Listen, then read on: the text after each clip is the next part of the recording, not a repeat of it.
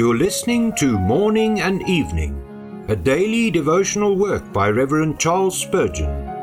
This reading is brought to you by the Spurgeon Study Bible, available in the original King James Version or the Christian Standard Bible at spurgeonstudybible.com. Good evening. Today is December the 25th.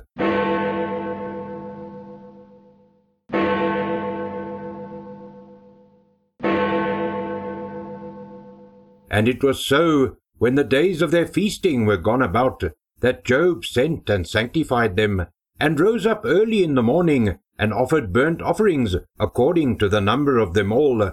For Job said, It may be that my sons have sinned, and cursed God in their hearts. Thus did Job continually. Job 1 verse 5. What the patriarch did early in the morning, after the family festivities, it will be well for the believer to do for himself ere he rests tonight. Amid the cheerfulness of household gatherings, it is easy to slide into sinful levities and to forget our vowed character as Christians. It ought not to be so, but so it is, that our days of feasting are very seldom days of sanctified enjoyment, but too frequently degenerate into unhallowed mirth. There is a way of joy as pure and sanctifying as though one bathed in the rivers of Eden. Holy gratitude should be quite as purifying an element as grief.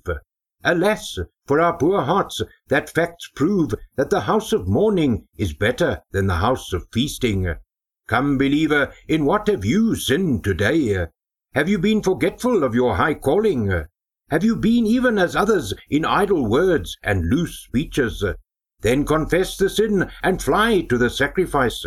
The sacrifice sanctifies. The precious blood of the Lamb slain removes the guilt and purges away the defilement of our sins of ignorance and carelessness.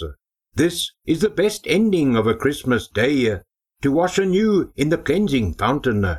Believer, come to this sacrifice continually. If it be so good tonight, it is good every night. To live at the altar is the privilege of the royal priesthood.